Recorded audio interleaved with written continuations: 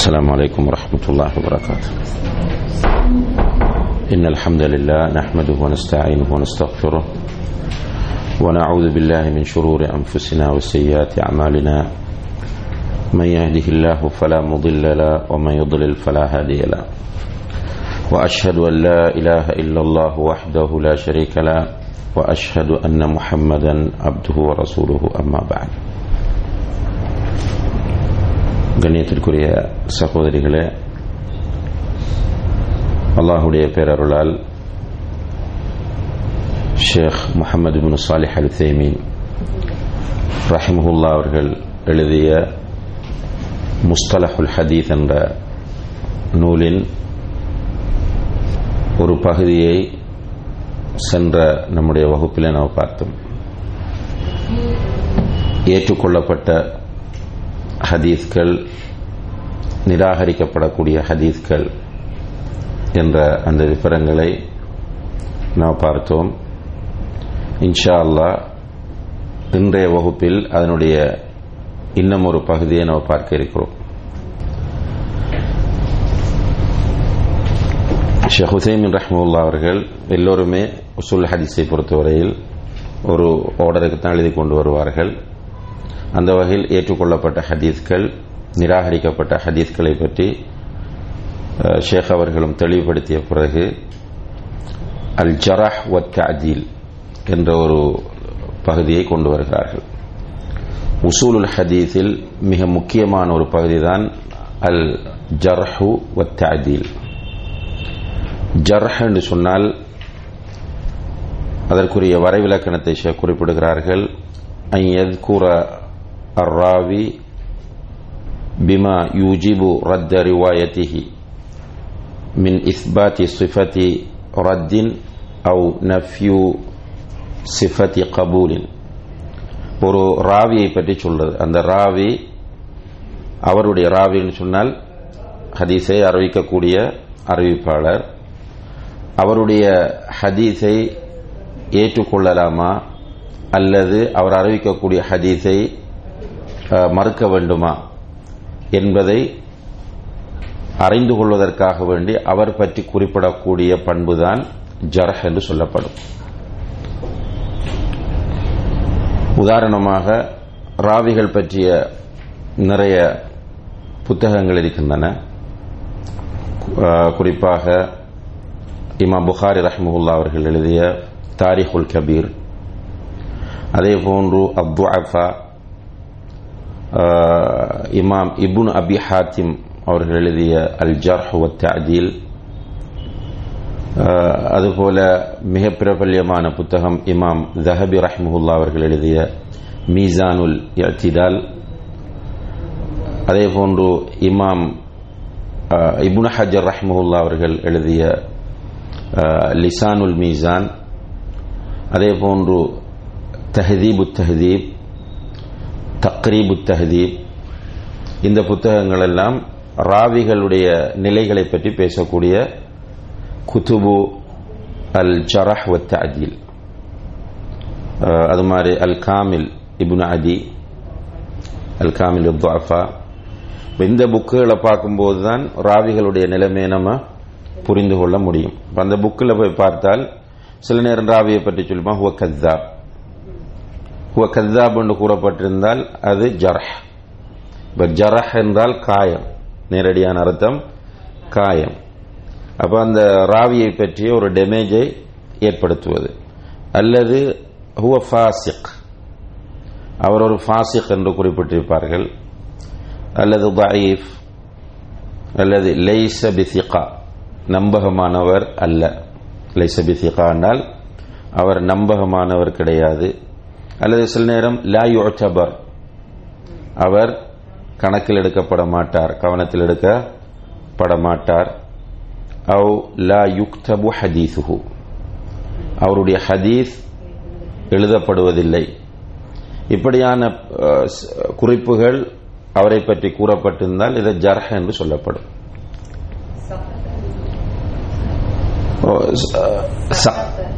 சகத நிறைய பிரயோகங்கள் இருக்கு. குறிப்பாக ஒரு சிலது மட்டும் செய்யுல் ஹிஃப்ஸ் என்று வரும், அதே போல முத்தஹமும் பில் கதீப், சில ராவிகளிடம் சதூக்குன்னு வந்தாலும் டேமேஜ் தானது. உதாரணத்துக்கு சிலதை இங்க ஷேக் அவர்கள் குறிப்பிட்டிருக்கிறார்கள்.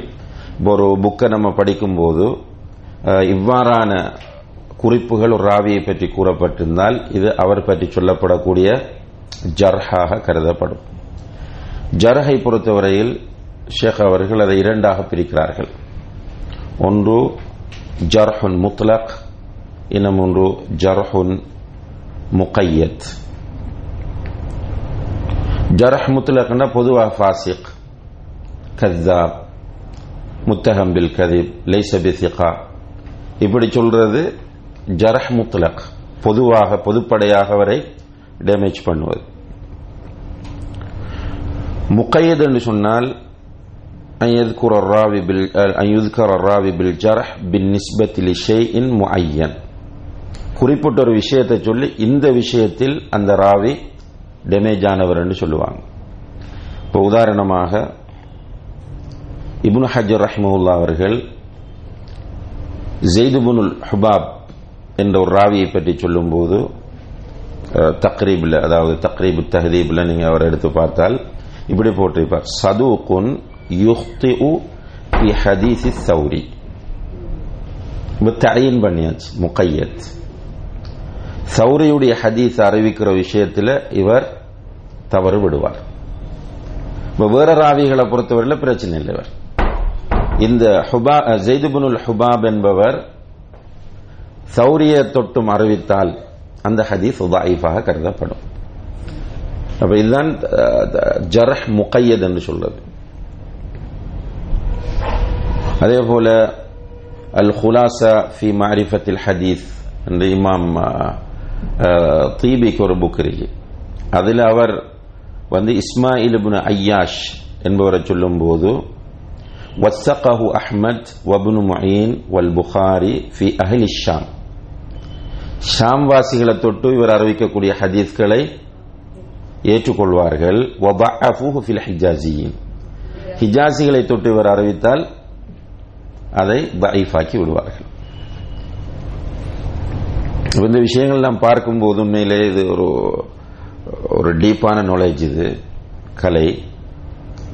இதை படிக்கும்போது ஒரு விஷயம் நமக்கு தென்படும் என்னென்றால், ஹதீஸை சஹீஹாக்குவதும் தஈஃபாக்குவதும் சிம்பிளாக சாதாரணமாக நடைபெறக்கூடிய ஒரு விஷயம் அல்ல என்பதுதான் நமக்கு இங்க முக்கியமாக கவனத்தில் எடுக்கப்பட வேண்டும். அதில் நீங்க சிலர் ஆலிமாக்கள் இருக்கிறீங்க, ஓரளவு பரிச்சயமானவங்க, பரிச்சயம் இல்லாதவங்க, ரைட். அதனால இப்ப இந்த விஷயம் சில நேரம் நமக்கு தேவையான கூட நீங்க யோசிக்கலாம். ஆனா இப்படி ஒரு விஷயம் இருக்கிறது என்பது தெரிவது இந்த துறைக்கு நம்ம கண்ணியம் கொடுப்பதற்கான மிக முக்கியமான வழியாக அமையும் என்ற சிலர், உதாரணமா ஷேக் அல்பானி ரஹ்மத்துல்லாஹ் நவீன காலத்தில் இந்த துறைக்கு புத்துயிர் கொடுத்த ஒரு மிகப்பெரிய முஹத்திஸாக கருதப்படுகிறார். அவரை சொல்லுவாங்க முஹத்திஸு ஷாம் என்று. அப்படியானவரை நம்மட தமிழ்நாட்டிலையும் ஸ்ரீலங்காவிலையும் உள்ள சிலர் என்ன சொல்லுவாங்கன்றா அவரை கூமுட்டன்னு சொல்லுவாங்க. ஏனென்றால் அவங்களுக்கு இந்த கலையினுடைய பெரும் அது தெரியல. அவங்க நினைக்கிறாங்க சும்மா ஜஸ்ட் லைக் தட் லைஃப் என்று சொல்றது சஹீஹ் என்று சொல்றேன். இது இவ்வளவு தூரம் அந்த கலை பற்றி நுணுக்கமாக ஆய்வு செய்த பிறகுதான் ஒரு ஹதீஸை லைஃப் என்றோ சஹீஹ் என்றோ சொல்ல முடியும். ஜர்ஹை பொறுத்தவரையில் ஜர்ஹ் இரண்டு வகைப்படும். முத்லக் என்று ஒன்று, முகையத் என்று இன்னும் ஒன்று. முத்லக் என்றால் பொதுவாக ஒரு ராவியை பற்றி தஈஃப், முத்தஹம் பில் கதீப், கذاب, ஃபாசிக் என்று பொதுப்படையாக சொல்லப்பட்டால் முத்லக் அவருடைய எல்லா ஹதீஸ்களும் டேமேஜ் ஆகும். சில நேரங்களில் அவர் குறிப்பிட்டு சொல்லப்படுவார், இன்னாரை தொட்டும் அறிவித்தால் அந்த இடத்துல தஈஃபாக இருப்பார், அல்லது இந்த பிரதேசத்து மக்களை தொட்டும் அறிவிக்கும் போது அது பலவீனமானதாக கருதப்படும் என்று வந்தால் இது முகையத் என்று சொல்லப்படும். ஒருவரை டேமேஜ் பண்ணும்போது, இப்ப டேமேஜ் பண்றால் இதுக்கு அவங்க முழுக்க தங்களுடைய ஆய்வுகளை செலவிட்டு, உதாரணமாக இமாம் இப்னு அதி அல் காமில் ஃபி துஅஃபா என்ற அந்த புக்கை துவக்கும் போது அமானிதமாக துவக்கிறார்கள். எடுத்து உதாரணம், நமக்கு பொதுவாகவே புறம் பேசுவது, அடுத்தவர்களை பற்றி குறை சொல்வது நமக்கு ஹராமாக்கப்பட்டிருக்கிறது. இப்ப ஹதீஸை பாதுகாக்க வேண்டும் என்ற ஒரே நோக்கத்தில் இந்த ஹதீஸ்களை அறிவிக்கக்கூடிய ராவிகளை முழுக்க அவர்கள் தேடுவார்கள். அவருடைய தர்ஜமாவை, அவருடைய பயோகிராஃபியை ஃபுல்லா தேடி அதற்கு பிறகுதான் அவரை பற்றி எழுதுவார்கள், உறுதிப்படுத்திய பிறகு எழுதுவார்கள். அந்த அடிப்படையில் டேமேஜ் பண்ணப்படும் போது சிலரை ஆக உச்சகட்டத்தில் வைத்து டேமேஜ் பண்ணுவார்கள். உதாரணமாக ஆக மோசமான டேமேஜ் எதுன்னு கேட்டால் ஒருவரை பற்றி சொல் அக்தபுன்னாஸ், ராவியை குறிப்பிட்டு சொல்லுவாங்க ஹுவ அக்தபுன்னாஸ். அக்தபுன்னாஸ் என்று சொன்னால் அவர் அறிவிக்கிற ஹதீஸ் எல்லாமே மௌது, அவர் இடம்பெறக்கூடிய ஹதீஸ் எல்லாம் மௌது ஆன இட்டுக்கட்டப்பட்ட ஹதீஸாக கருதப்படும். அல்லது சொல்லுவாங்க ருக்குனுல் கதீப், பொய்யின் தூண் என்று சொல்லப்பட்டால் அவருடைய ஹதீஸை நம்ம திரும்பி பார்க்க வேண்டிய அவசியமே கிடையாது. அதுக்கு அடுத்த நிலையில் வரும் என்று கேட்டால் கத்தாப், வப்பா, தஜ்ஜால் என்று குறிப்பிட்டிருப்பாங்க. ஒரு ராவி கத்தாப்னு கூறுவாங்க, சிலரை வப்பா என்று கூறுவாங்க. வப்பா என்றால் இட்டுக்கட்டக்கூடியவன் என்பது அர்த்தம். தஜ்ஜால் என்று சொன்னால் பொய்யன் தானுங்க. அந்த கடைசி காலத்தில் வரக்கூடிய தஜ்ஜால் என்ற அர்த்தம் இல்ல, பொய்யன் என்ற அர்த்தத்தில் தஜ்ஜால் என்பதை பயன்படுத்தி இருப்பார்கள். ஆக அதாவது ஒரு ராவியை டேமேஜ் பண்றதுல உள்ள ஆக சாஃப்டான பிரயோகம் என்னென்றால் செய்யுல் ஹிஃபஸ். இப்படியானவங்களை தான் ஹசன் லிகைரியா மாறும். செய்யுல் ஹிஃபஸ், ஃபீஹி மகால். இவரை நம்ம ஒரே அடியா டேமேஜ் பண்ண முடியாது. அவருடைய ஹதீஸ் தைஃபாக இருக்கும். இருந்தாலும் இவரை போன்று நிறைய பேர் அதே செய்தியை சொல்லும் போது யர்தகி இலா தரஜத்தில் ஹசன் லிகைரிஹி, ஹசன் லிகைரிஹி என்ற தரஜாவுக்கு அந்த ஹதீஸ் போகும்.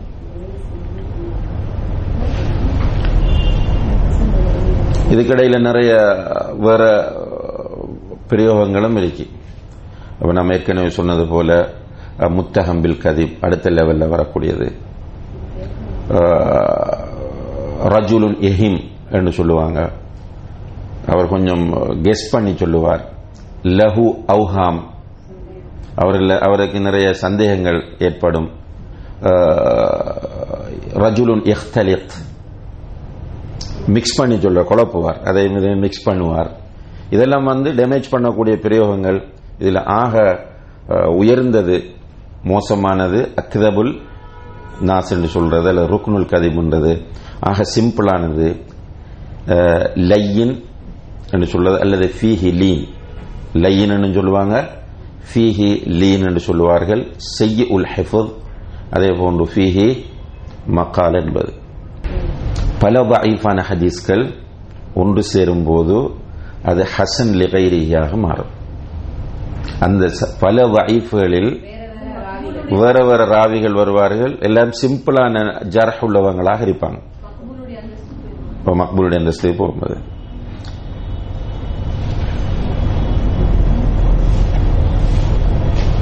இப்ப ஒருவர் ஜர்ஹ் செய்யும் போது அவர் செய்யக்கூடிய ஜர்ஹ உடனடியாக நாம் ஏற்றுக்கொள்ள முடியாது.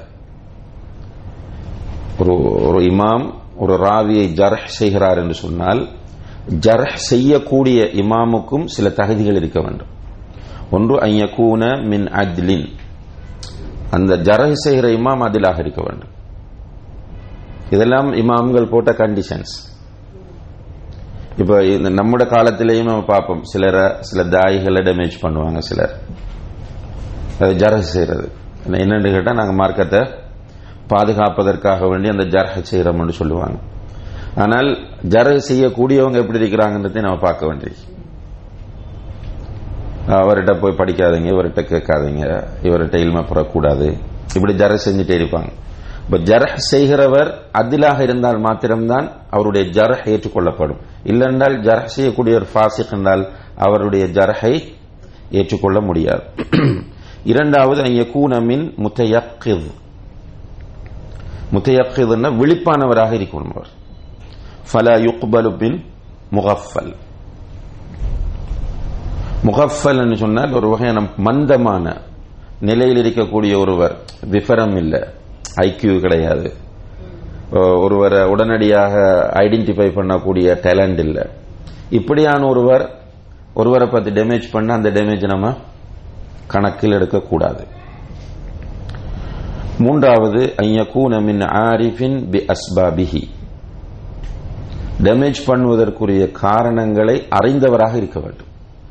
என்னென்ன காரணங்களால் தான் இவர் முத்தஹம் பில் கதிப் என்று சொல்லப்படுகிறார், இன்னென்ன காரணங்களால் தான் இவர் சதூக் என்று அடையாளப்படுத்தப்படுகிறார்.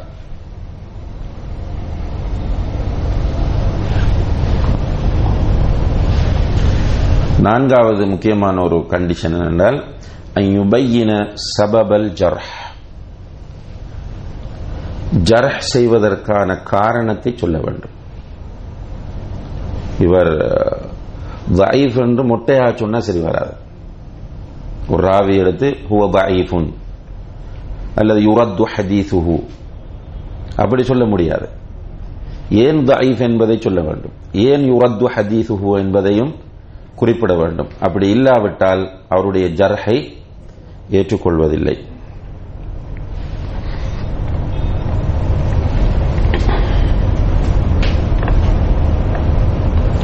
ஐந்தாவது அல்லா யகூன வாகிஅன் அலா மன் தவாத்தரத் அதாலத்துஹு வஷ்தஹரத் இமாமத்துஹு, பிரபல்யமானவர்கள் நம்பகமானவர்கள் என்று அறியப்பட்ட மக்களை போய் டேமேஜ் பண்ணால் அந்த டேமேஜ் ஏற்றுக்கொள்ளப்பட மாட்டாது. உதாரணமாக இமாம் நாஃபியா, இவர் ஒரு அதில் என்பது மஷூர், இல்ல ஹதீஸ்களை படிக்கக்கூடிய சின்ன பிள்ளைக்கும் தெரியும். நாஃபி என்ற ராவி நம்பகமானவர், மாலிக் என்ற ராவி நம்பகமானவர், அதே போல ஷுபா என்பவர் நம்பகமானவர், இமாம் புகாரி நம்பகமானவர். இவரை போய் யாராவது டேமேஜ் பண்ணினாங்க என்றால் அவர்லாம் சிக்கல். இதை நம்முடைய இந்த காலத்துக்கும் பொறுத்தலாம். ஒரு முஸ்லிம்களே ஏற்றுக்கொண்டு, உதாரணமா ஷேக் பின் பாஸ் ரஹ்மத்துல்லாஹி ஒரு அதில், யாராவது வந்து டேமேஜ் பண்றாங்கன்றதுக்காக அந்த டேமேஜ் வந்து அவங்கள பாதிக்காது. அதான் சொல்லுவாங்க நபுல் கிலாப் லா யதுர்ரு ஸஹாப், நபுல் கிலாப் லா யதுர்ரு ஸஹாப்னால் மேகத்தை பார்த்து நாய் குலைப்பதனால மேகத்துக்கு எந்த பாதிப்பும் வராது. இந்த 5 கண்டிஷனையும் பேணியவராக ஒருவர் ஜர்ஹ் செய்தால் மாத்திரம்தான் அவருடைய ஜர்ஹ் ஏற்றுக்கொள்ளப்படும். அந்த வகையில் ஜர்ஹ் செய்யக்கூடிய இமாம்கள், நம்ம ஏற்கனவே சொன்ன மாதிரி இமாம் இப்னு அதி ஜர்ஹ் செய்வார், இமாம் புகாரி ஜர்ஹ் செய்வார், இமாம் முஸ்லிம் ஜர்ஹ் செய்வார், இமாம் அஹ்மத் இப்னு ஹம்பல் ஜர்ஹ் செய்வார், இமாம் இப்னு முயின் ஜர்ஹ் செய்வார், இமாம் இப்னு அபி ஹாத்திம் ஜர்ஹ் செய்வார், இமாம் ذهبி, இமாம் இப்னு ஹஜர், இவங்கெல்லாம் ஜர்ஹ் செய்யக்கூடிய இமாம்கள். இவர்களுடைய ஜர்ஹ் ஏற்றுக்கொள்ளக்கூடியதாகவே இருக்கும். அப்ப ஜர்ஹ் என்று சொல்லும் போது உங்களுக்கு பொதுவான ஒரு நாலேஜ் இருக்க வேண்டும். ஜர்ஹ் என்று சொன்னால் ராவியை பற்றிய குறைகள், ஹதீஸை அறிவிக்கக்கூடிய ராவிகளை பற்றிய குறைகளை அடையாளப்படுத்துவதுதான் ஜர்ஹ் ஆகும். அடுத்ததாக தஅதீல், அத்தல என்பதிலிருந்து வந்தது. அத்தலன சீராக்கினான், தஅதீல் என்றால் சீராக்குதல். அன் யுذ்கர الراوي بما يوجب قبول روايته, ஒரு ராவியினுடைய அறிவிப்பை ஏற்றுக்கொள்வதற்கு தேவையான பண்புகளை குறிப்பிடுவது.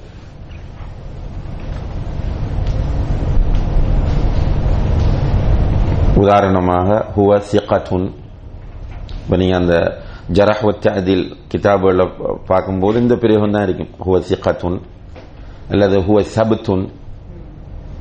அதே போல லா பஅஸ பிஹி, லா பஅஸ பிஹி என்று சொன்னால் அவர் பிரச்சனை இல்லை, அவர் அதை எடுக்கலாம் என்பது தஅதீல். அது அவ் லா யுரத்து ஹதீஸுஹு, அவருடைய ஹதீஸ் மறுக்கப்பட மாட்டாது. ஜரஹை போன்று தஅதீலும் 2 வகைப்படும். ஒன்று முத்லக்கான தஅதீல், அத்தஅதீலுல் முத்லக். இரண்டாவது முகய்யதான தஅதீல். இப்போ முத்லக்கான தஅதீலை பொறுத்தவரையில் பிரச்சனை இல்லை. முகய்யதை நம்ம கவனத்தில் எடுக்கணும். இது பரிச்சயம் பிராக்டிஸ் பண்ணும்போது தான் இது நமக்கு தெரிய வரும், இல்லைண்டா கஷ்டம். அங்க நம்ம பார்த்தோம். இப்ப உதாரணமா ஒருவர் சௌரியை தொட்டு அறிவிக்கும் போது அவர் ஹதீஸ் தஈஃப் ஆகும். ஷாம்வாசிகளை தொட்டு அறிவிக்கும் போது தஈஃப் ஆகும். அதே போலதான் நீங்க சில நேரங்கள்ல அவர் هو ثقة في حديث الزهري هو ثقة في الحديث عن الحجازيين ஜுஹ்ரியை தொட்டு அறிவிக்கும் போது அவர் சிகத்தாக இருப்பார். ஹிஜாசியன்களை தொட்டு அறிவிக்கும் போது அவர் சிகத்தாக இருப்பார். இது அல்லாதவர்களை பொறுத்தவரையில் இவரை கன்ஃபார்ம் பண்ணணும். இவங்களை தொட்டு அறிவிக்கும் போது பிரச்சனை இல்லை. ஏனையவர்களை பொறுத்தவரையில் இவர் உறுதிப்படுத்தப்பட வேண்டிய தேவையில் இருப்பார். ஜரஹுக்கு மர்த்தபாக்கள் இருப்பது போன்று தஅதீலுக்கு மர்த்தபாக்கள் இருக்கிறது. அலாஹா மதல்ல அலா புலூகில் காயா. தஅதீல் ஆக உச்சகட்டமாக வைத்து பார்க்கப்படுகின்ற பிரயோகம் அவுசகுன் நாஸ். ஒரு ராவியை அவுசகுன் நாஸ் என்று ஒரு ஜரஹ் வ தஅதீல் செய்யக்கூடிய இமாம் குறிப்பிட்டால், உதாரணமா இமாம் ذهبي மீசானுல் இஅ்திதாலில் குறிப்பிட்டால் அவர் நம்பகமான மிக நம்பகமானவர், பிரச்சனை இல்லை, அவர் அறிவிக்கக்கூடிய ஹதீஸ் சஹீஹாகவே கருதப்படும். அல்லது இப்படி போடுவாங்க, இலைஹில் முன்தஹா ஃபித் தஸ்பீத். இலைஹில் முன்தஹா ஃபித் தஸ்பீத், உறுதிப்படுத்துவதில் அவர்தான் உச்சகட்டத்தில் இருப்பவர். அதற்கு அடுத்த நிலையில் எது வரும் என்றால் தஅக்கீத் பண்றது. சில ராவிகளை சொல்லுவார்கள் சிகத்துன் சிகத்துன் என்று,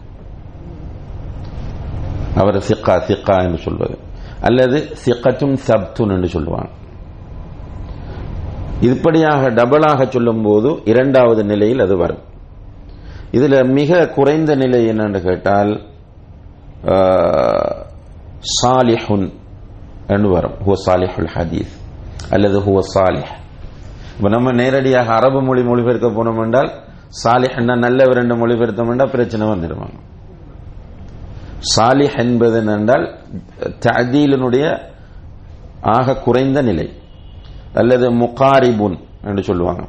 அவ் யுர்வா ஹதீசுஹு, யுர்வா ஹதீசுஹு அவ் நஹ்வி ذلك.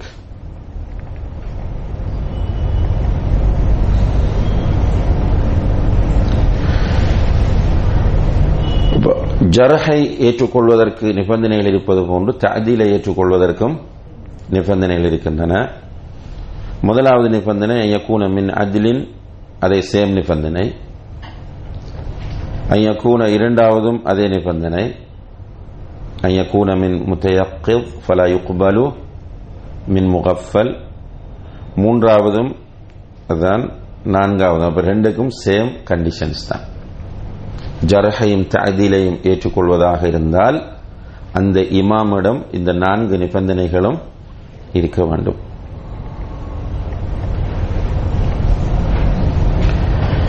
இது உண்மையை நான் நினைக்கிறேன், இந்த நாலேஜ் இப்படி ஒரு விஷயம் இருக்கிறது என்பதை தெரிந்து கொள்வதற்கு தான். பிராக்டிஸ் பண்ணுவதாக இருந்தால் இந்த நாலேஜ் போதாது. பிராக்டிஸ் பண்ண விரும்பினால் இதில் இன்னும் கூடுதல் அறிவு நமக்கு தேவை. அடுத்த பிராக்டிஸ் பண்ணக்கூடியவர்களுக்கு இது ஈஸியா புரிஞ்சிட்டு போகும். இப்ப தியரியை பார்த்துட்டு போறோம். தியரி சில நேரம் நமக்கு ஒன்றும், இப்ப நம்ம தக்ரீபு தஹதீபையாவது தூக்கி பார்க்காதவர்களாக இருந்தால் கண்டிப்பாக இதுல ஒன்றுமே புரியாமலும் இருக்கும் சில நேரம் என்னண்டு. இப்ப குறைந்தது ஒரு தாலிபுல் இல்ம் தக்ரீபு தஹதீபையாவது எடுத்து பார்த்திருக்க வேண்டும். தக்ரீபு தஹதீப் யார் எழுதினது? இமாம் இப்னு ஹஜர். இமாம் இப்னு ஹஜர் ரஹ்மத்துல்லாஹி அவர்களுடைய தொகுப்பு தான் தக்ரீபு தஹதீப். பிகினர்ஸ், அதாவது உசூலுல் ஹதீஸ் அல்லது தஹ்ரீஜில் ஈடுபடக்கூடிய ஆரம்ப நிலையில் இருக்கிற மாணவர்கள் கண்டிப்பாக அந்த புக்கை பார்த்திருக்க வேண்டும். அதை பார்க்கும்போது உங்களுக்கு அதை பார்த்திருந்தால் கொஞ்சம் சொல்லப்படக்கூடிய விஷயங்கள் அப்படியே உங்களுக்கு மனசுல ஓடிட்டு இருக்கும். அப்படி இல்லைன்னு சொன்னால் கொஞ்சம் ட்ரையா தான் இருக்கும். இது பரவாயில்ல, பொறுமையோட கேட்டுட்டு இருங்க இன்ஷா அல்லாஹ். ரைட். சில நேரங்களில் யதஆரதுல் ஜர்ஹ் வ தஅதீல், ஜர்ஹும் தஅதீலும் முரண்படும். எப்படி ஜர்ஹும் தஅதீலும் முரண்படுறது? சிலர் அவரை ஏற்றுக்கொள்ளலாம் என்று சொல்லுவாங்க, சிலர் அவரை மறுக்க வேண்டும் என்று சொல்லுவாங்க. சிலர் டேமேஜ் பண்ணுவாங்க, சிலர் ரெகக்னைஸ் பண்ணுவாங்க. இந்த நேரத்தில் எப்படி நடந்து கொள்வது, இது நிறைய நீங்க பார்க்கலாம்.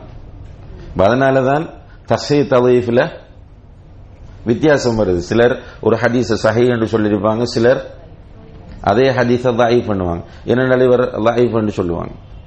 இப்ப காரணம் என்னென்றால் அவர் பார்த்த புக்கில் அவரை தஅதீல் பண்ணியிருக்கிறாங்க, அதனால சஹீஹ். இவர் பார்த்த புக்கில் அவரை ஜரஹ் செஞ்சிருக்கிறாங்க, எனவே அவர் தஈஃப் என்று சொல்றார். இந்த காலத்தில் அது கொஞ்சம் குறைவு. ஏனென்றால் இப்ப எல்லாமே கம்ப்யூட்டர் மயப்படுத்தப்பட்டதனால எல்லாரையும் ஒரே நேரத்தில் தேடி எடுத்துக் கொள்ளக்கூடிய வாய்ப்பு இருக்கு. ஆரம்ப காலங்கள் அப்படி இல்லை, எல்லா கிதாபையும் புரட்டணும். இப்ப காமில்ல ஒரு ஆளை தேடி எடுக்கிறதுக்கு நிறைய டைம் எடுக்கும். ஒவ்வொரு ராவியாக தேடி ஒரு 15-20 புக்கை விரிச்சு வச்சுட்டு தான் அவரை பத்தி முடிவெடுக்கணும்.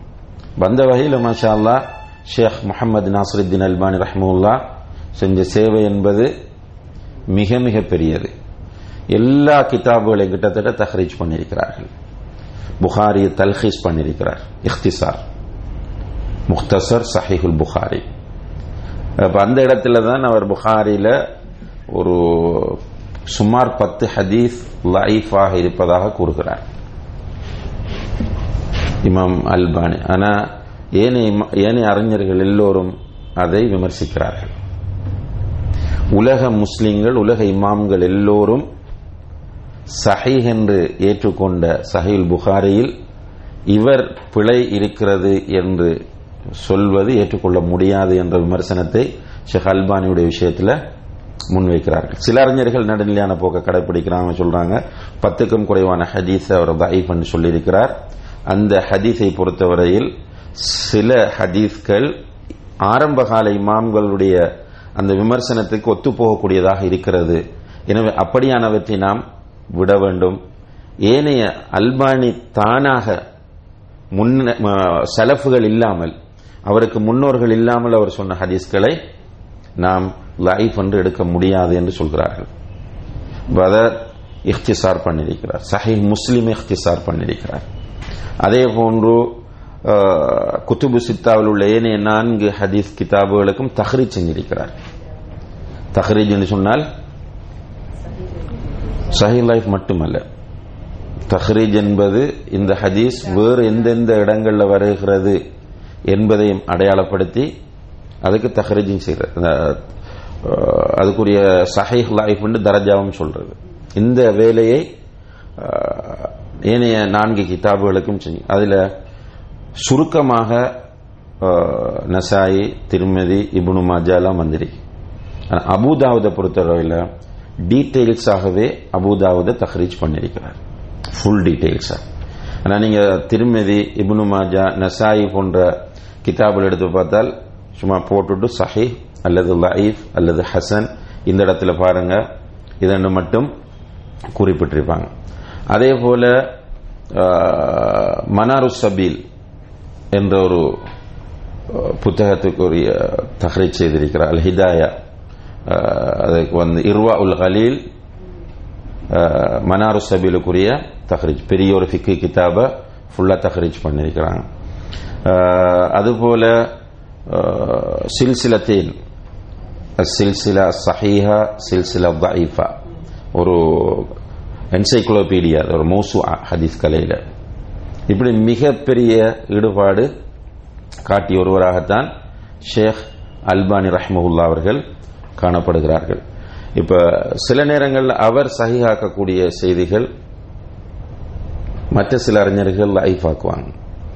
அவர் குறிப்பாக சொல்லுவாங்க, ஷேக் அல்பானியை பொறுத்தவரையில் ஷேக் அல்பானி ஒரு ஹதீஸை லைஃபாக்கி விட்டால் அது லைஃப் தான்.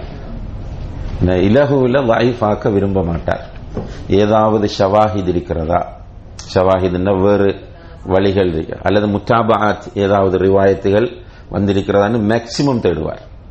தேடி சஹீஹ் லிகைரிஹி, ஹசன் லிகைரிஹி, ஹசன் லிகைரிஹி பிஷவாஹித் வல் முத்தாபாத் என்று அந்த ஹதீஸை மேக்சிமம் ஒரு பாதுகாப்பு கொண்டு வரதுக்கு முயற்சிவார். எனவே அவர் ஒரு ஹதீஸுக்கு தஈஃப் என்று தீர்ப்பு கொடுத்து விட்டால் அது பெரும்பாலும் லைஃபாகத்தான் இருக்கும்னு சொல்லுவாங்க. இந்த விஷயங்களை நம்ம பார்க்கிற நேரத்தில் ஒருவர் ஜரஹ் செய்கிறார், இன்னும் ஒருவர் தஅதீல் செய்கிறார். இந்த நேரத்தில் நாம் எவ்வாறு நடந்து கொள்வது என்பதை ஷேக் அவர்கள் இங்கே குறிப்பிடுகிறார்கள். 4 நிலைகள் இருக்கின்றன. லித்தஆருதி அர்பஅத்து அஹ்வால்.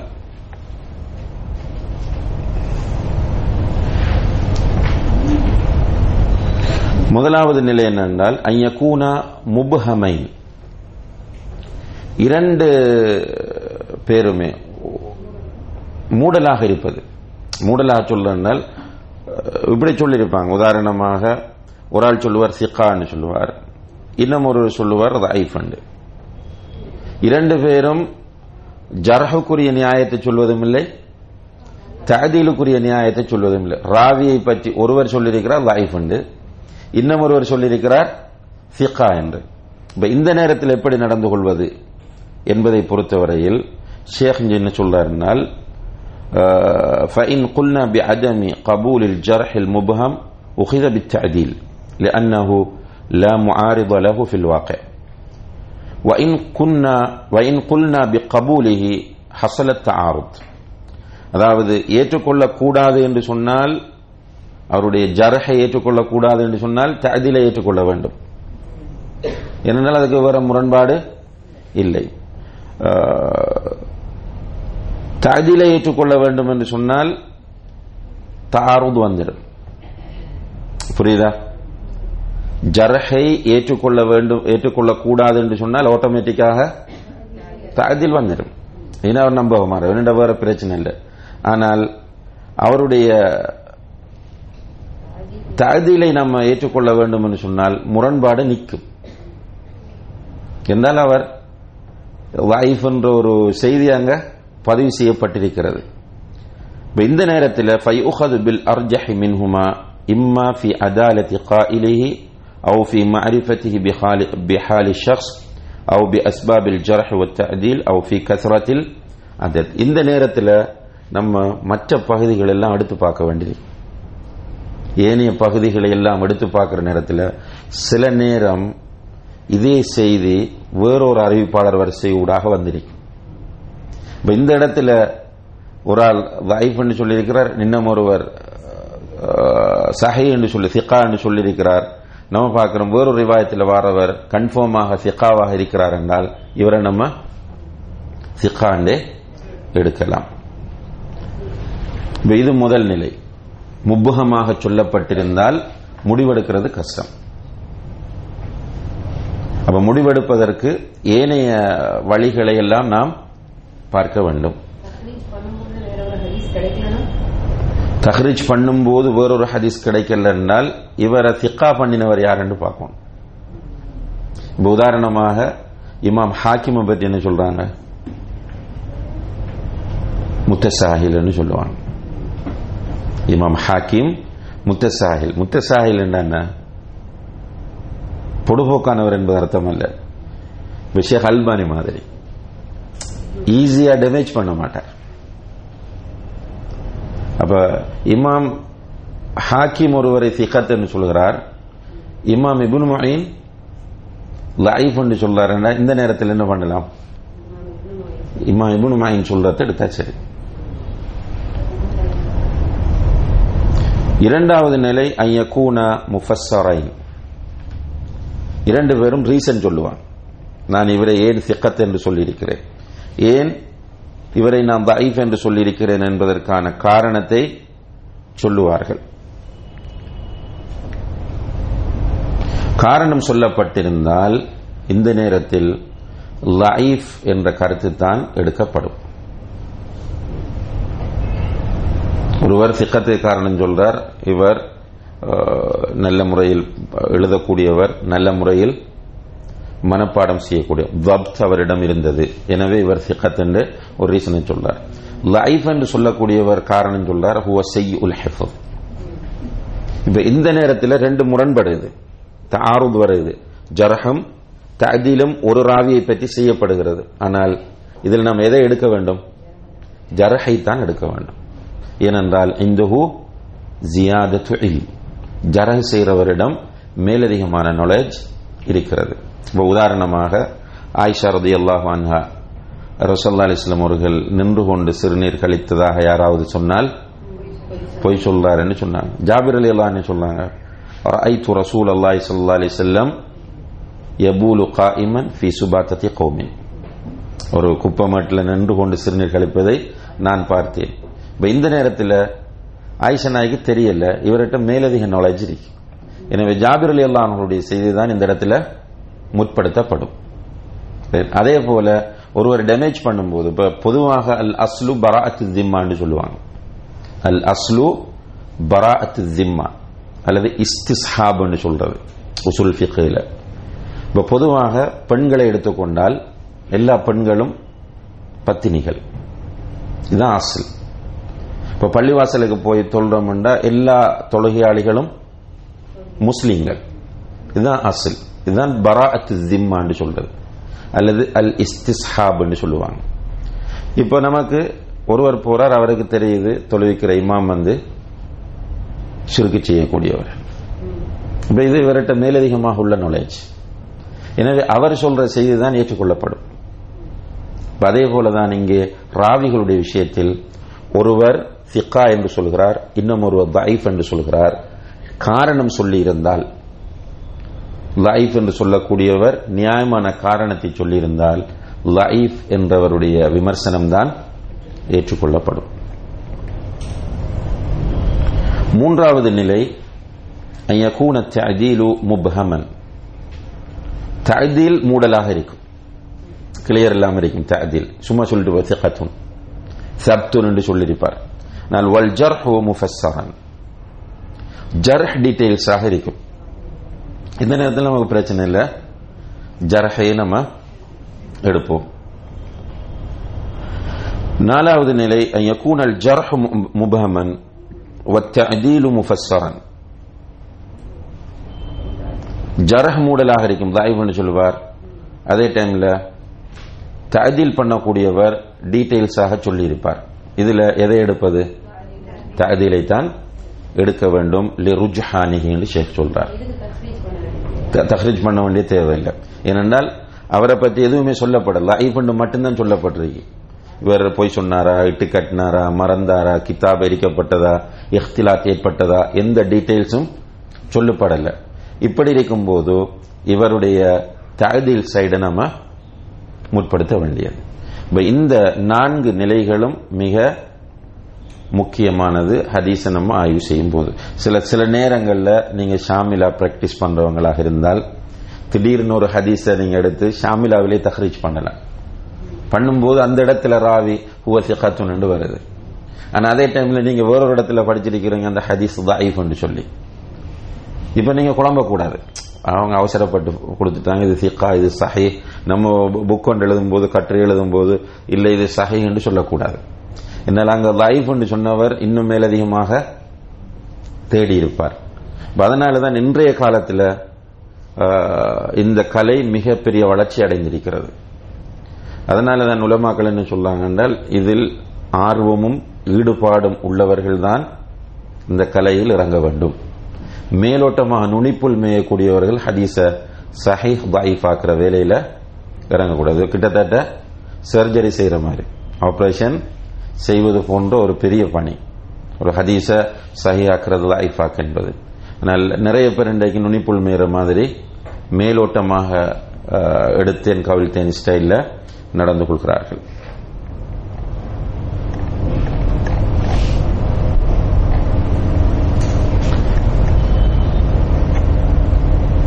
இரண்டாவது பகுதி, அதாவது இந்த புக்கில் பேலன்ஸ் பகுதியை தான் நம்ம பார்த்தோம் முதல் பகுதியில். அதுக்கு முன்னால் உள்ளதெல்லாம் அந்த கிதாபில் நீங்கள் பார்த்துட்டீங்க அல்ஹம்துலில்லாஹ். ஷேக் உசைமின் ரஹ்மஹுல்லா அவர்கள் ஹதீஸ்களுடைய சில வகைகளை இங்கே அடையாளப்படுத்துகிறார். இது நமக்கு தேவை, எல்லோருக்கும் தேவையானது. முதலாவது, ஹதீஸ்களை பொறுத்தவரையில் மர்ஃபூ என்ற ஒரு வகை இருக்கிறது. மர்ஃபூ ஆன ஹதீஸ், இது பொதுவாக நமக்கு தெரியும். மர்ஃபூ என்றால் மா உதீஃப இல நபி ஸல்லல்லாஹு அலைஹி வஸல்லம், நபி ஸல்லல்லாஹு அலைஹி வஸல்லம் அவர்கள் வரைக்கும் போனால் அது மர்ஃபூ. இந்த மர்ஃபு சரீஹாக இருக்கும், சிலது ஹுக்மன் மர்ஃபுவாக இருக்கும். இதுதான் முக்கியம். சரீஹான மர்ஃபுவாக இருக்கும். சரீஹான மர்ஃபு என்ன? பார்த்த உடனே நமக்கு தெரியும் இது மர்ஃபு தான். ஏன்?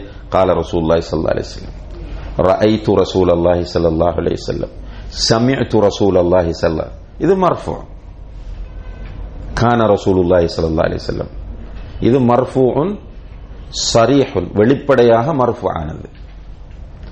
இன்னும் ஒன்றைக்கு மர்ஃபூஉன் ஹுக்மன். இப்ப மர்ஃபு ஸரீஹுக்கு ஷேக் சொல்றார், மா உதீஃப இல நபி ஸல்லல்லாஹு அலைஹி வஸல்லம் நஃப்ஸிஹி மின் கவுல் أو فعل أو تقرير أو وصف خلقه في خلقه أو خلقته أو وصف في خلقه أو خلقته. خلقه என்றால் குணம், خلقته என்றால் அமைப்பு, உடல் அமைப்பு, படைப்பு அமைப்பு. அதை பற்றி வந்தாலெல்லாம் இதெல்லாம் மர்ஃபு ஸரீஹ். உதாரணமாக கவுலுக்கு قال النبي صلى الله عليه وسلم من عمل عملا ليس عليه امرنا فهو رد. فعلك كان صلى الله عليه وسلم اذا دخل بيته بدا بالسواك. வீட்டுக்குள்ள நுழைந்தால் முதலில் பல் துலக்குவார்கள்.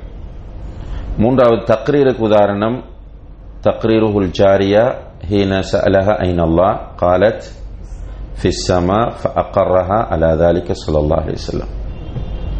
நான் சொல்றது புரியாம இருந்தா கேளுங்க, பிரச்சனை இல்லை.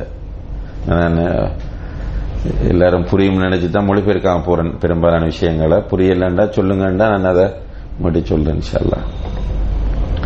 பாய் அந்த ஜாரியாவிட்ட போய் அல்லாஹ் எங்கே என்று கேட்ட நேரத்தில் ஃபிஸ்ஸமான்னு சொல்லும்போது ரசூலுல்லாஹ் அக்கர்ரஹா, எனவே மர்ஃபு ஸரீஹ். அதே போல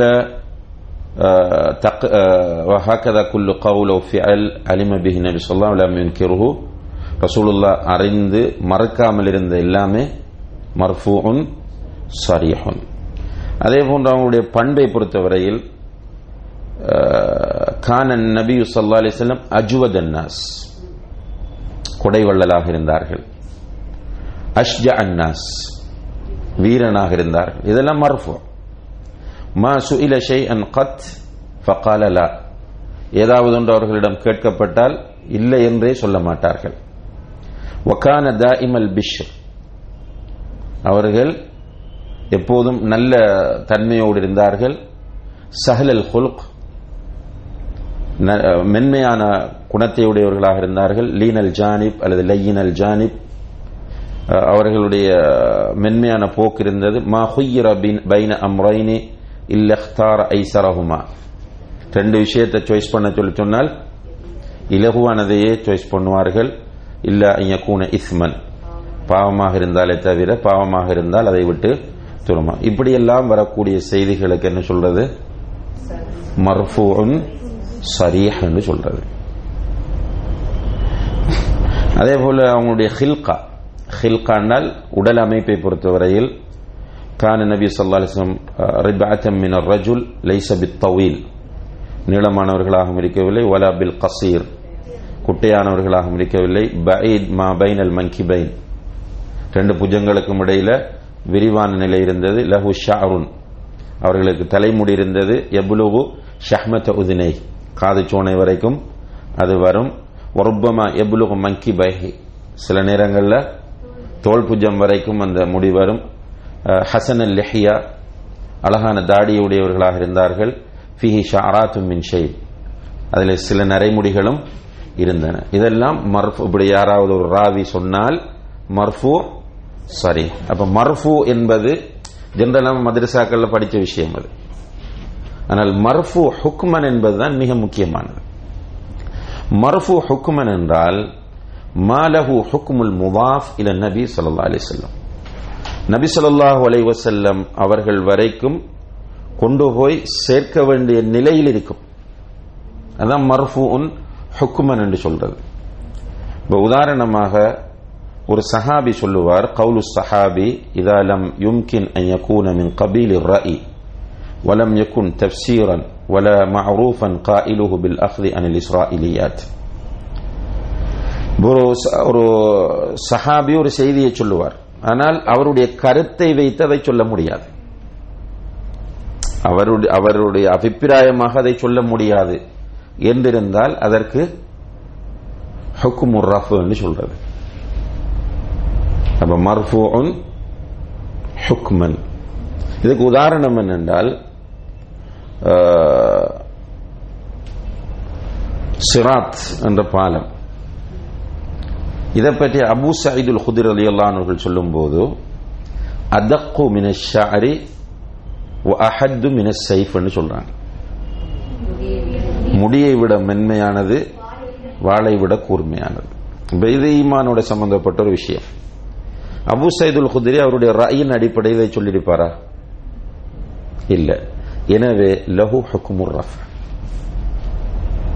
இது புரியாத மக்கள் என்ன சொல்லுவாங்கன்னு கேட்டால், இந்த விஷயம் புரியாதவர்கள் அபூ சயீதுல் குத்ரி சொன்ன பொய் எல்லாம் இவங்க போட்டு மக்களுக்கு பேசுறாங்கன்னு சொல்லுவாங்க. அபூ சயீதுல் குத்ரி ஒரு சஹாபி, அதிலேயும் பித்அத்தினுடைய விஷயத்தில் மிக ஸ்ட்ரிக்டாக இருந்த ஒரு சஹாபி.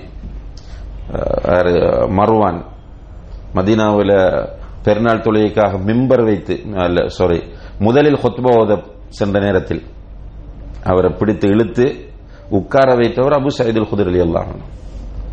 அப்படியான ஒரு சஹாபி இந்த செய்தியை சொல்லார். சஹீஹ் முஸ்லிம்ல வருது, அஹத்து மினஸ் ஸைஃப் வ அதக்கு மினஷ் ஷஅர். வாளை விட கூர்மையானது, முடியை விட மென்மையானது. நிச்சயமாக இந்த சஹாபி தன்னுடைய சொந்த கருத்தாக அதை சொல்லியிருக்கவே மாட்டார். இரண்டாவது ஃபிஅலு ஸஹாபி இதா லம் யகுன் யும்கின் அன் யகூன மின் கபீலிர் ரஅய். இரண்டாவது, ஒரு சஹாபி ஒரு செயலை செய்வார், ஆனால் அந்த செயல் அவருடைய அபிப்பிராயத்தின் அடிப்படையில் செய்ய முடியாது. அவர் செய்திருக்கிறார், தன்னுடைய சொந்த கருத்தின் அடிப்படையில் செய்திருக்க மாட்டார் என்றால் லஹு ஹுக்முர் ரஃப். அப்ப அந்த ஹதீஸ் மர்ஃபூஉன் ஹுக்மன். உதாரணமாக இதுக்கு ஷேக் உதாரணம் சொல்றார் என்னென்றால், அலி ரலியல்லாஹு அன்ஹு அவர்கள் குசூஃப் தொழுகையில் ஒவ்வொரு ரக்காத்திலும் 2 விட அதிகமாக ருக்குவை செய்தார்கள். ஸலாத்துல் குசூஃப்ல 2 ருக்கு தான் வரும். அலி ரலியல்லாஹு அன்ஹு அவர்கள் 2 விட அதிகமாக செய்தார்கள் என்று சொல்லும் போது நிச்சயமாக அவர் சொந்த விருப்பத்தின் பேரில் அதை செய்திருக்க மாட்டார். அப்படி செய்யும் போது அவருடைய சொந்த விருப்பத்தில் செய்தால் அது பித்அத்தா மாறும். பித்அத்தாக இருந்தால் ஏனைய சஹாபாக்கள் கண்டிச்சிருப்பாங்க. நம்மளே பித்அத்தை கண்டிக்கிறோம் என்று சொன்னால் சஹாபாக்கள் அதை பார்த்துட்டு அசால்ட் அடிப்பாங்களா? நிச்சயமாக இருக்காது. அப்ப அலி ரலியல்லாஹு அன்ஹு அவர்கள் செய்யும் போது கண்டிப்பாக அதுக்கு ஹுக்முர் ரஃப். அதே போலதான் சில இமாம் இப்னு ஹஜர் உட்பட சில அறிஞர்கள் சொல்லக்கூடிய செய்தி என்னென்றால், பெருநாள் தொழுகை ஜனாசா தொழுகையில் இப்னு உமர் ரலியல்லாஹு அன்ஹு அவர்கள் கையை தூக்கி கட்டினார்கள் என்று நேரடியாக ஹதீஸ்கள்ல வரல. ஆனா இப்னு ஹஜர் ரஹ்மஹுல்லாஹ் அவர்கள் ஒரு ரிவாயத்தை ஃபத்ஹுல் பாரியில கொண்டு வரார், இப்னு உமர் ரலியல்லாஹு அன்ஹு அவர்கள் தூக்கி கட்டினார்கள். இப்னு உமர் ரலியல்லாஹு அன்ஹு அவர்கள் தூக்கி தக்பீர் கட்டினார்கள் என்று சொல்லும் போது அவருடைய சுய விருப்பத்தின் பேரில் அதை செய்தால் அது பித்அத்தாக மாறும். பித்அத்தாக இருந்தால் ஏனைய சஹாபாக்கள் கண்டித்திருக்க வேண்டும். அப்ப அதுக்கு என்ன ஹுக்கும்? ஹுக்முர் ரஃப் அல் மர்ஃபூஉ ஹுக்மன் என்று சொல்லப்படும். மூன்றாவதாக அன் யுதீஃப ஸஹாபியு ஷைஅன் இலா அஹ்தி நபி ஸல்லல்லாஹு அலைஹி வஸல்லம் வலம் யذ்குர் அன்னஹு அலிம பிஹி. ஒரு சஹாபி இது ரசூலுல்லாஹி அலைஹி வஸல்லம் உடைய காலத்தில் நடந்தது என்று சொல்வது, ரசூலுல்லாஹி காலத்தில் இப்படி நடந்தது என்று சொன்னால் அதுக்கும் மர்ஃபூடைய ஹுக்கும் தான். உதாரணமாக அஸ்மா ரலியல்லாஹு அன்ஹா அவர்கள் சொல்கிறார்கள், ذبحنا على عهد النبي صلى الله عليه وسلم فرسا ونحن في المدينة فأكلناه. நபி ஸல்லல்லாஹு அலைஹி வஸல்லம் அவருடைய காலத்தில் நாங்கள் ஒரு குதிரையை அறுத்து மதீனாவில் வைத்து சாப்பிட்டோம். ரசூலுல்லாஹ் இருந்தாங்களா இல்லையா என்ற செய்தி அங்க கிடையாது. ரசூலுல்லாஹ் அறிந்தாங்களா இல்லையான்றதையும் அவங்க சொல்லல.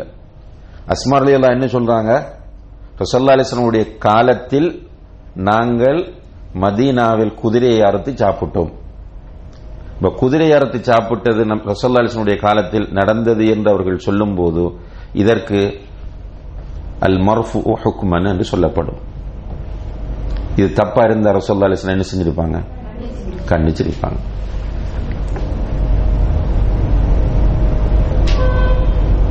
அதே போல ஐயகூல ஸஹாபியு அன் ஷைஇன் பிஅன்னஹு மினஸ் சுன்னah. அந்த மஜ்லிஸ்ல ரசூலுல்லாஹ் இருந்தாங்களா இல்லையான்றது தெரியா, இவங்க சொல்றது முபஹமா இருக்கு. நபி அவர்களுடைய காலத்தில் மதீனாவில் வைத்து நாங்கள் செய்தோம். இந்த செய்தி கண்டிப்பா ரசூலுல்லாஹி அலைஹி வஸல்லம் அவர்களுக்கு எட்டி இருக்கும். தப்பாக இருந்தா சுட்டி காட்டிருப்பாங்க. அதனால அதற்கு இப்படி யாராவது ஒரு ராவி ஒரு சஹாபி பயன்படுத்தினால், இப்படி ரசூலுல்லாஹ்வுடைய காலத்தில் நாங்கள் செய்தோம் என்ற ஒரு செய்தியை கூறினால் அது மர்ஃபூஉன் ஹுக்மனாக கருதப்படும். ஆமா, ரசூலுல்லாஹ் நேரடி இருந்துட்டாங்கண்டா வகான ரசூலுல்லாஹி ஸல்லல்லாஹு அலைஹி வஸல்லம் பைன ஐதீனான்னு சொன்னா அது மர்ஃபூன் ஸரீஹ் தக்ரீருக்குள்ள வந்துடும். நான்காவது அன் யகூல ஸஹாபியு அன் ஷைஇன் பிஅன்னஹு மினஸ் சுன்னah. ஒரு சஹாபி சொல்லுவார் இது சுன்னாவில் உள்ளது. உதாரணம் இப்னு மஸ்ஊத் ரலியல்லாஹு அன்ஹு சொன்னாங்க, மினஸ் சுன்னah அன் யுக்ஃபிய தஷஹுத يعني في الصلاة. தொழுகையில் தஷஹுதை மௌனமாக மறைத்து சொல்வது சுன்னாவாகும். இப்படி சஹாபி சொன்னார் என்றால் அதுவும் மர்ஃபூஉன் ஹுக்மன்.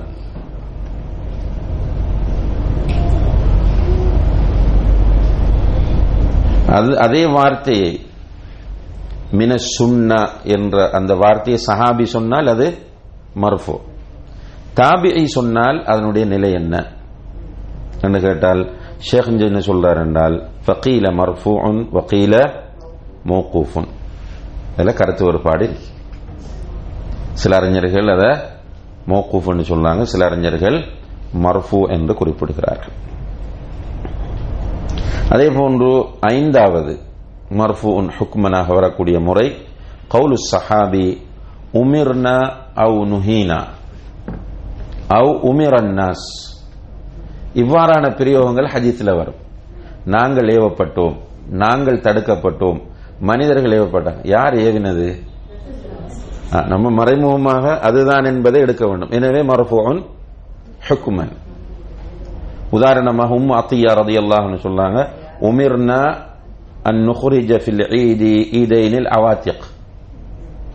பெண்களை வெளியேற்றுமாறு நாங்கள் ஏவப்பட்டோம்.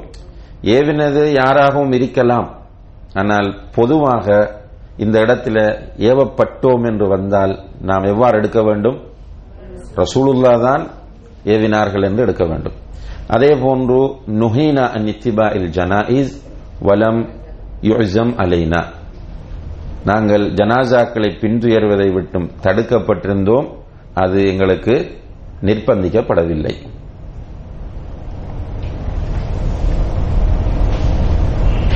அதே போல கவுல் இப்னு அப்பாஸ் ரலியல்லாஹு அன்ஹுமா உமிர الناس أن يكون آخر عهدهم بالبيت الطواف. இந்த ஹதீஸ் தான் தவாஃபுல் விதாவுக்கு ஆதாரமாக வரக்கூடிய ஹதீஸ். மனிதர்கள் ஏவப்பட்டார்கள் அவர்களுடைய கடைசி தொடர்பு கஅபாவோடு இருக்க வேண்டும் என்று, கடைசி தொடர்பாக தவாஃப் இருக்க வேண்டும் என்று ஏவப்பட்டார்கள். அப்ப மக்காவுக்கு போய் வரக்கூடிய ஒருவர் கடைசியாக தவாஃப் செய்து விட்டு வரணும். அந்த தவாஃபுல் வதா என்று சொல்றது. இந்த தவாஃபுல் வதாவை பொறுத்தவரையில் ஹுக்மன் மர்ஃபூ. அதே போல அனஸ் ரலியல்லாஹு அன்ஹு சொல்றாங்க, வக்கத்தலனா ஃபீ கஸ்ஸி ஷாரிபி வ தக்லீமில் அவாஃபிர் வ நத்ஃபில் இப்தி வ ஹல்கில் ஆனா அல்லா நத்ருக ஃபௌக 40 லைலா. மீசை கத்தரிப்பது, நகம் வெட்டுவது, இந்த விதிகளை செய்வதற்கு 40 நாட்களுக்கு மேல் நாங்கள் விடக்கூடாது என்று எங்களுக்கு நேரம் குறிக்கப்பட்டது. அந்த நேரத்தை குறித்தது யாரு? ரசூலுல்லாஹ் தான் குறிச்சிருப்பாங்க, அவர் சொல்லல அதை. ஆனால் அங்க நம்ம இதுக்கு சொல்லும் போது இது மர்ஃபூஉன் ஹுக்மன் என்று சொல்ல வேண்டும். ஆறாவது أن يكون الصحابي على شيء أن يحكم الصحابي على شيء بأنه معصية. ஒரு சஹாபி ஏதாவது ஒரு காரியத்திற்கு இது பாவம் என்று தீர்ப்பு சொல்வது, இது பாவமாகும் என்று சொன்னாராக இருந்தால் அது மர்ஃபூஉன் ஹுக்மன். ஏனென்றால் ரசூலுல்லாஹி அலைஹி வஸல்லம் அவர்கள் பாவம் என்று சொல்லாத சஹாபாக்கள் பாவம் என்று சொல்ல மாட்டார்கள். உதாரணமாக كقول أبي هريرة رضي الله عنه في من خرج من المسجد بعد الأذان. பாங்கு சொல்லப்பட்ட பிறகு மஸ்ஜிதிலிருந்து ஒருவர் வெளியேறினால் அபூ ஹுரைரா சொல்றாங்க, அம்மா ஹாதா ஃபகத் அஸா அபுல் காசிம் ஸல்லல்லாஹு அலைஹி வஸல்லம், இவர் அபுல் காசிமுக்கு மாறு செய்து விட்டார். அபுல் காசிம் ரசூலுல்லாஹி அலைஹி வஸல்லம் அவர்களுக்கு மாறு செய்து விட்டார். மாறு செய்து விட்டார் என்று ஒரு சஹாபி தீர்ப்பு சொன்னால் அந்த ஹதீஸுக்கு நாம் என்ன சொல்லுவோம்? மர்ஃபூஉன் ஹுக்மன் என்று சொல்லுவோம். وكذا لو حكم الصحابي على شيء بأنه طاعة. அதே போல ஒரு சஹாபி இது தாஅத் என்ற ஒன்றை சொல்வாராக இருந்தால் அதுவும் மர்ஃபூஉன் ஹுக்மன். ஏழாவது கவுலு ஸஹாபி அனிஸ் ஸஹாபி கவுலுஹும் அனிஸ் ஸஹாபி ரஃபஅல் ஹதீஸ். கவுலுஹும் அனிஸ் ஸஹாபி ரஃபஅல் ஹதீஸ். இப்ப சில நேரம் ஒரு தாபிஈ எப்படி சொல்லுவார் என்றால் ரசூலுல்லாஹி அலைஹி வஸல்லம் அபூ ஹுரைரா ரஃபஅல் ஹதீஸ என்று சொல்லுவார். இப்போ உதாரணமாக சயீத் இப்னு ஜுபைர் வந்து ஒரு தாபிஈ. அன் இப்னு அப்பாஸ் ரலியல்லாஹு அன்ஹுமா قال الشفاء في ثلاث. ஆரோக்கியம் மூன்று விஷயங்கள் இருக்கு. ஷுர்பத்து அசலின் வ ஷர்தத்து முஹஜ்ஜிமின் வ கையத்து நாரின். இந்த மூன்றிலையும் இருக்கு. அதாவது தேன் குடிக்கிறது, ஹிஜாமா செய்வது, அதே போன்று நெருப்பால சுட்டு வைத்தியம். வ உன்ஹிய உம்மதி அனில் கை. என்னுடைய சமுதாயம் தீனால் சுட்டு வைத்தியம் செய்வதை விட்டும் தடுக்கப்பட்டு விட்டது என்று சொல்லிட்டு சயீத் இப்னு ஜுபைர் என்ன சொல்றார்? ரஃபஅ அல் ஹதீஸ். இப்னு அப்பாஸ் இந்த ஹதீஸை ரசூலுல்லாஹி அலைஹி வஸல்லம் அவர்கள் வரைக்கும் உயர்த்தியுள்ளார். எனவே இந்த ஹதீஸ் வந்து மர்ஃபூஉன் ஹுக்மன். அதே போல சயீத் இப்னுல் முஸையிப் சொல்றார், அபீ ஹுரைரா ரலியல்லாஹு அன்ஹு ரிவாயத்தன். சயீத் இப்னுல் முஸையிப் இந்த ஹதீஸ் அறிவிக்கும் போது எப்படி சொல்றார்? சயீத் இப்னுல் முஸையிப் அன் அபீ ஹுரைரா ரிவாயத்தன். அப்ப ஹதீஸ படிக்கும் போது இந்த பிரயோகம் வந்தால் நாம் என்ன முடிவெடுக்க வேண்டும்? இது மர்ஃபூஉன் ஹுக்மன். وكذلك قالوا عن الصحابي يأثر الحديث أو ينميه أو يبلغ به ونحوه فإن مثل هذه العبارات لها حكم المرفوع صريحا وإن لم تكن صريحة. சில நேரங்கள்ல அஸர் அல் ஹதீஸ அப்படி வரும், அல்லது யுன்மீஹி அல்லது யுபல்லகு பிஹி என்று வந்தால் இதெல்லாம் மறைமுகமான மர்ஃபூவாக இருந்தாலும் பொதுவாக ஹதீஸ்களை அறிஞர்கள் இதை மர்ஃபூ சரியாகவே பார்ப்பார்கள். இப்ப மர்ஃபூ முதல் வகை என்னென்றால் ரசூல் ஸல்லல்லாஹு அலைஹி வஸல்லம் அவர்கள் வரைக்கும் ஒரு ஹதீஸ் போய் சேர்ந்தால் அது மர்ஃபூ ஆக கொள்ளப்படும். மர்ஃபூ என்பது நேரடியான மர்ஃபூ இருக்கிறது, மர்ஃபூ சரீஹ். இன்டிரெக்டான ஹுக்மன் மர்ஃபூ இருக்கிறது, மர்ஃபூஉன் ஹுக்மன் என்று அழைக்கப்படும். இந்த மர்ஃபூஉன் ஹுக்மன் என்பது நமக்கு கண்டிப்பாக தேவையான ஒரு விஷயம். இல்லைன்னா சஹாபாக்கள் பித்அத் செய்தார்கள் என்று ஒரு குற்றச்சாட்டு சொல்லப்படும். இந்த அறிவு இல்லாதவர்களால பரப்பப்படுவது. அதுக்கு நம்ம ஏற்கனவே சொன்ன மாதிரி ஜனாசா தொழுகையில கையை தூக்கி கட்டினார்கள் என்று வருவது. அதே போல சிராத் அதக்கு மின ஷார் வஹத்து மின சைஃப் என்று வரக்கூடியது கிரிட்டிசைஸ் பண்றாங்க இன்றைக்கும். காரணம் என்னென்றால் இது மர்ஃபூஉன் ஹுக்மன் என்பது பற்றிய அறிவு அவர்களிடம் இல்லாதனால.